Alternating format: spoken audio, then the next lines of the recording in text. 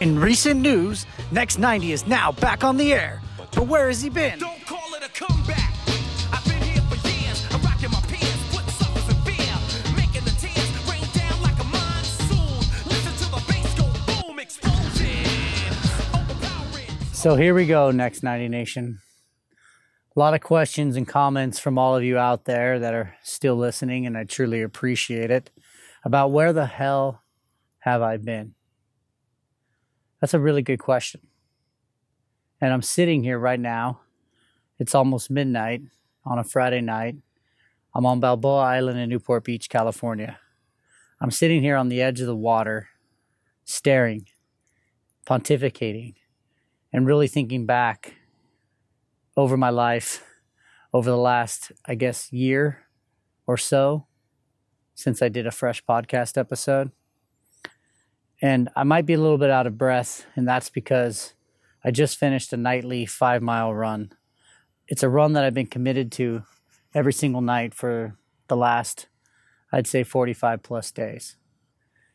And the decision to run every night came on the wake of one of the most painful experiences and losses I've ever had to endure in my entire adult life. I lost my father in mid-October, suddenly and unexpectedly. He had what was called a silent heart attack. I'd never heard of this. I'd never heard of a silent heart attack before. But there was nothing silent about this heart attack, because it sent an echo and a ricochet into the world that was deafening. It rattled me to my absolute core and my soul. But what ultimately is a silent heart attack simply means your heart just stops. He was normal, jovial, laughing and joking seconds prior to losing his life. The crazy part is, on the night that he lost his life, at the exact moment in space and time, I was out for a run. I was out for a run in the midst of a challenge that I tend to put myself into. As you know, the Next 90 is committed to breaking your life down 90 days at a time and challenging you to be better every single day. And so I've been really prudent practicing what I preach. I'd love to tell you that it's always the case, but it isn't. Sometimes the teacher needs to be the perpetual student. And so I put myself into this challenge, and I'll talk about it at a later date because it's not important. What is important is that I decided to go out for a run the evening my father passed away. And it was late at night because we had done a dinner party with some neighbors. And I just made the commitment to always go out and finish up my night with a run. What I didn't know is that this particular night, two universes were going to collide in the most painfully beautiful way I couldn't even comprehend, and still am unpacking to this day.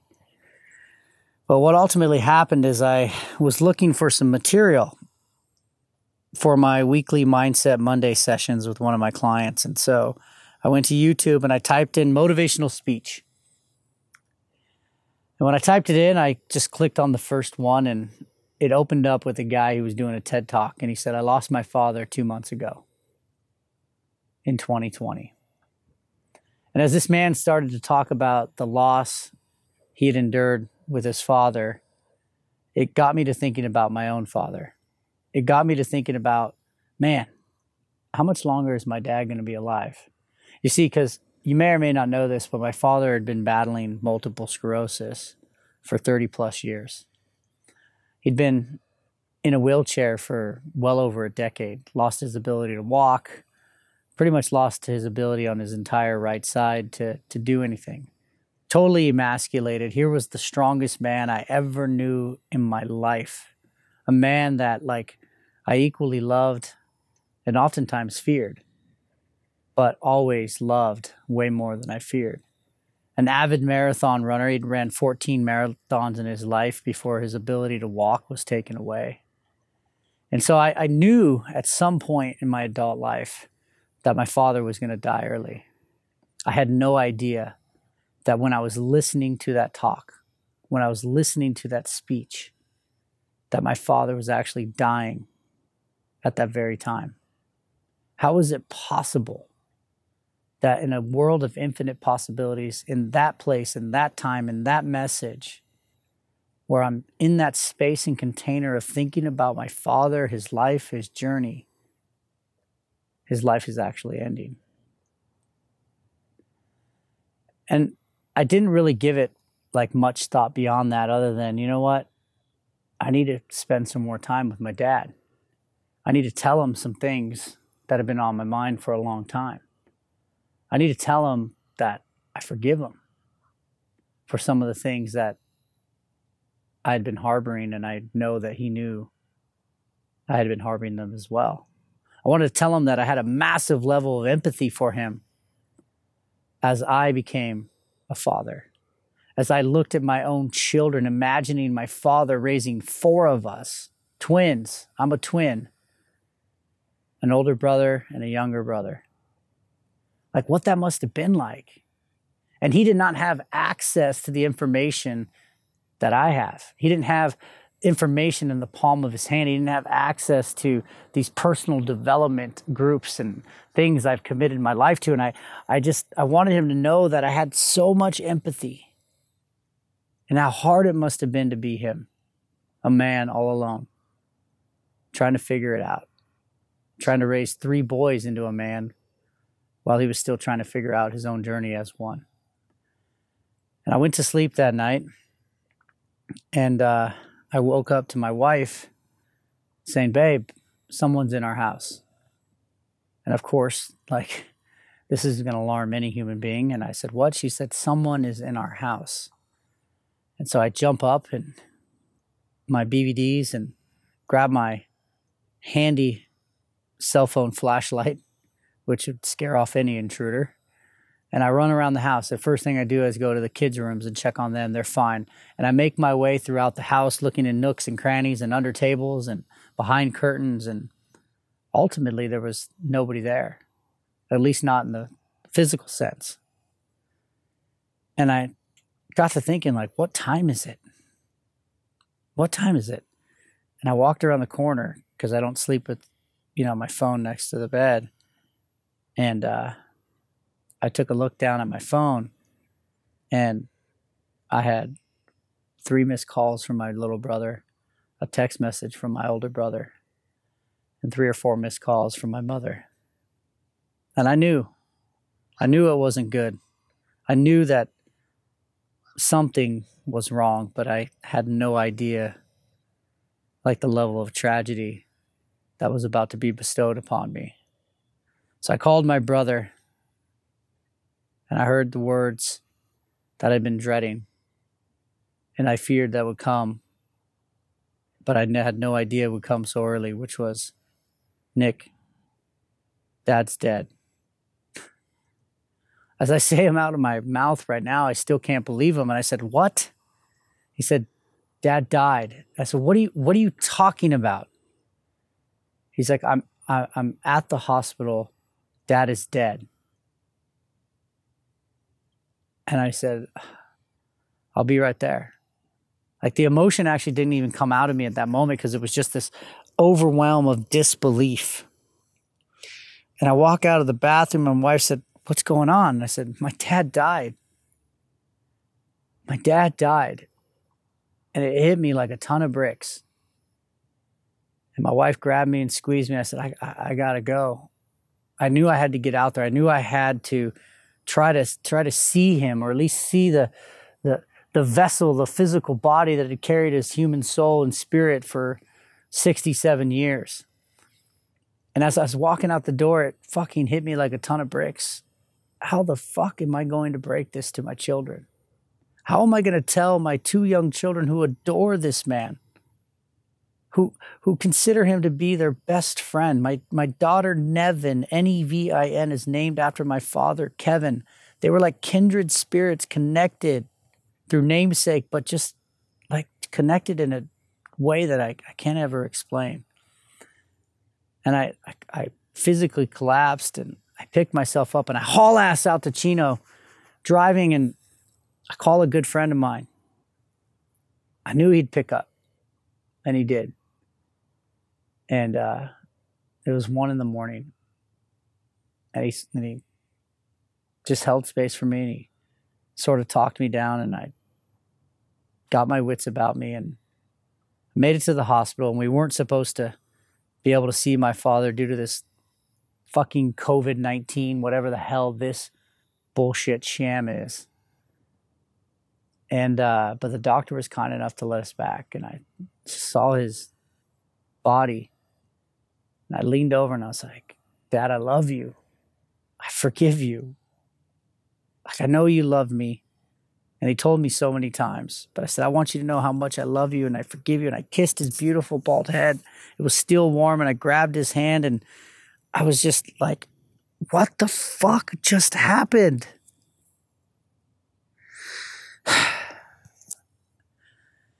So I got my mom home around 4 a.m, and I drove down here to the beach. And I thought, what would my dad do? And then I had this overwhelming sense of he would go for a run. What would this man give to go for one last run? Something he loved to do so much, and it was stripped away from him for years, imprisoned in his own body. His career ended all too short. His ability to provide, gone. Years and years ago. He retired in 1997 because he couldn't button the fucking buttons on his dress shirt and tie his tie without getting physically exhausted. And I thought, who am I? Who am I to like take for granted this body, this vessel that I've been given? And so I did that. I ran. And when I say I ran, this isn't like I was out for a leisurely jog. I fucking ran. And I put on YouTube. And the first thing that came up was Amazing Grace. Like, how are these things happening? This is my dad's favorite song, his favorite gospel song, a God-fearing man. And I put Amazing Grace on repeat, and I fucking ran.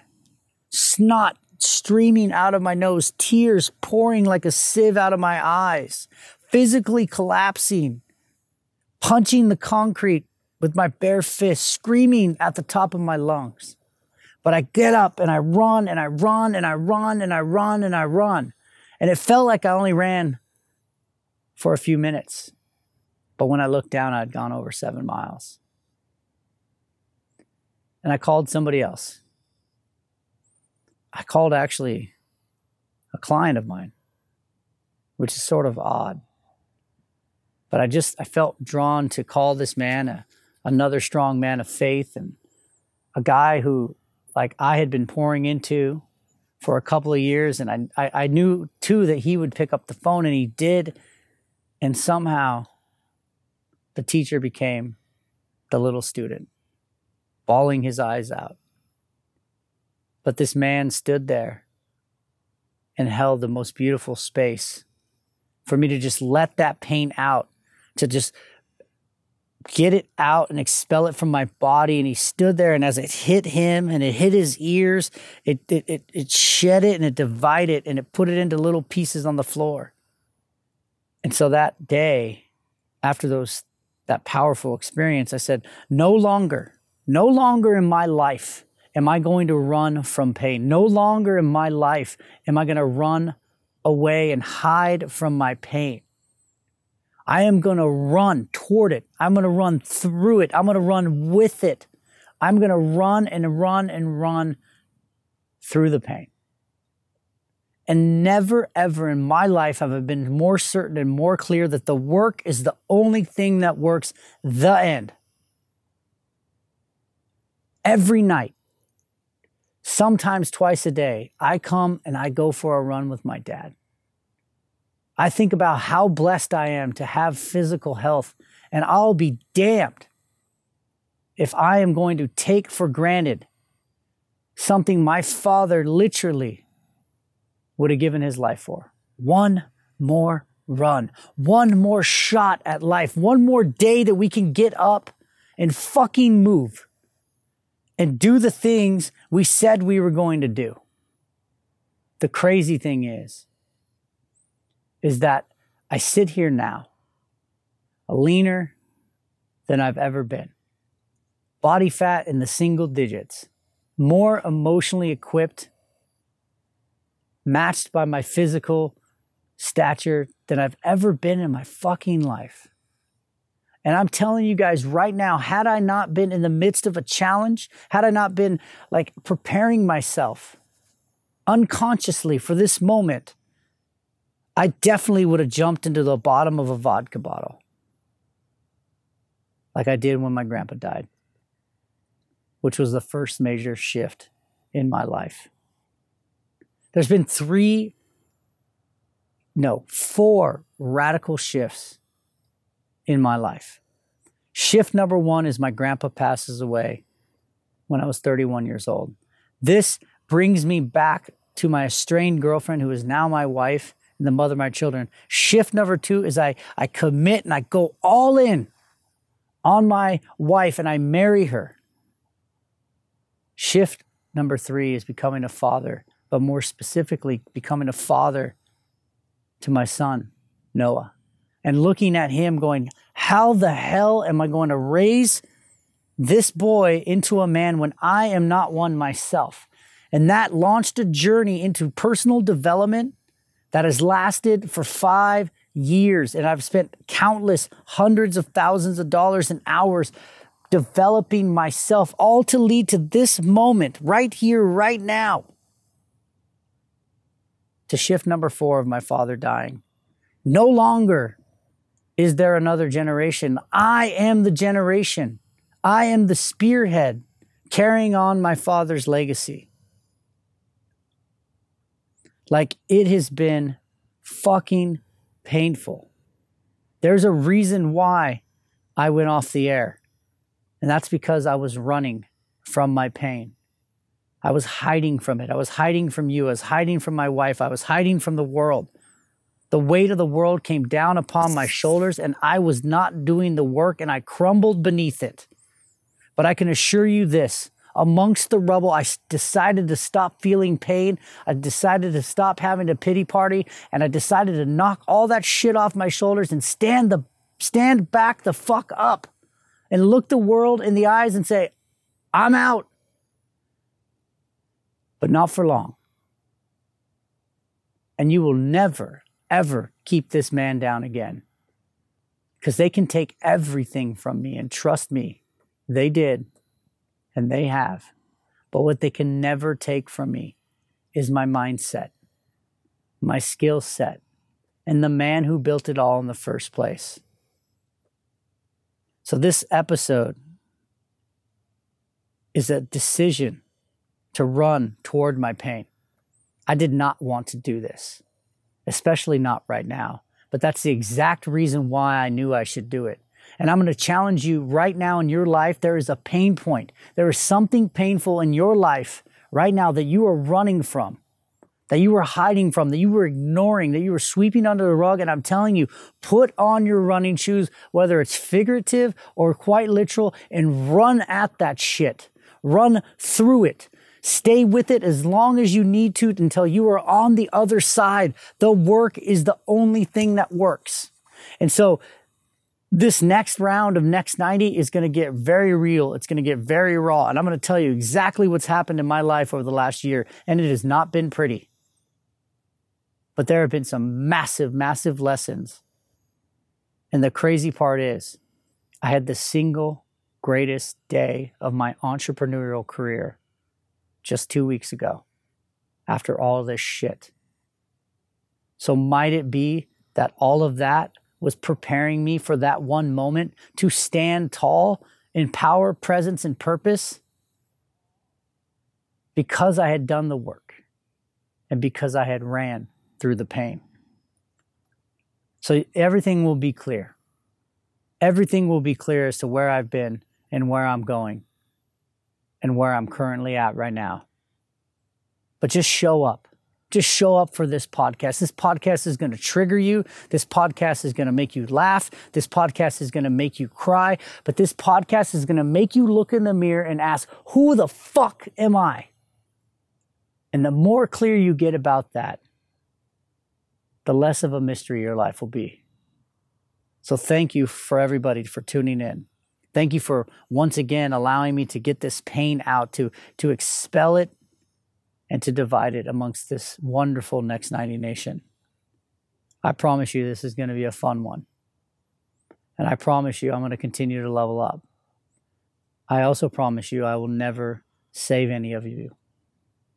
Because I am a leader, not a savior. I'm committed to leveling up my life 90 days at a time. And I'm committed to leading this Next 90 Nation. This is the Next 90.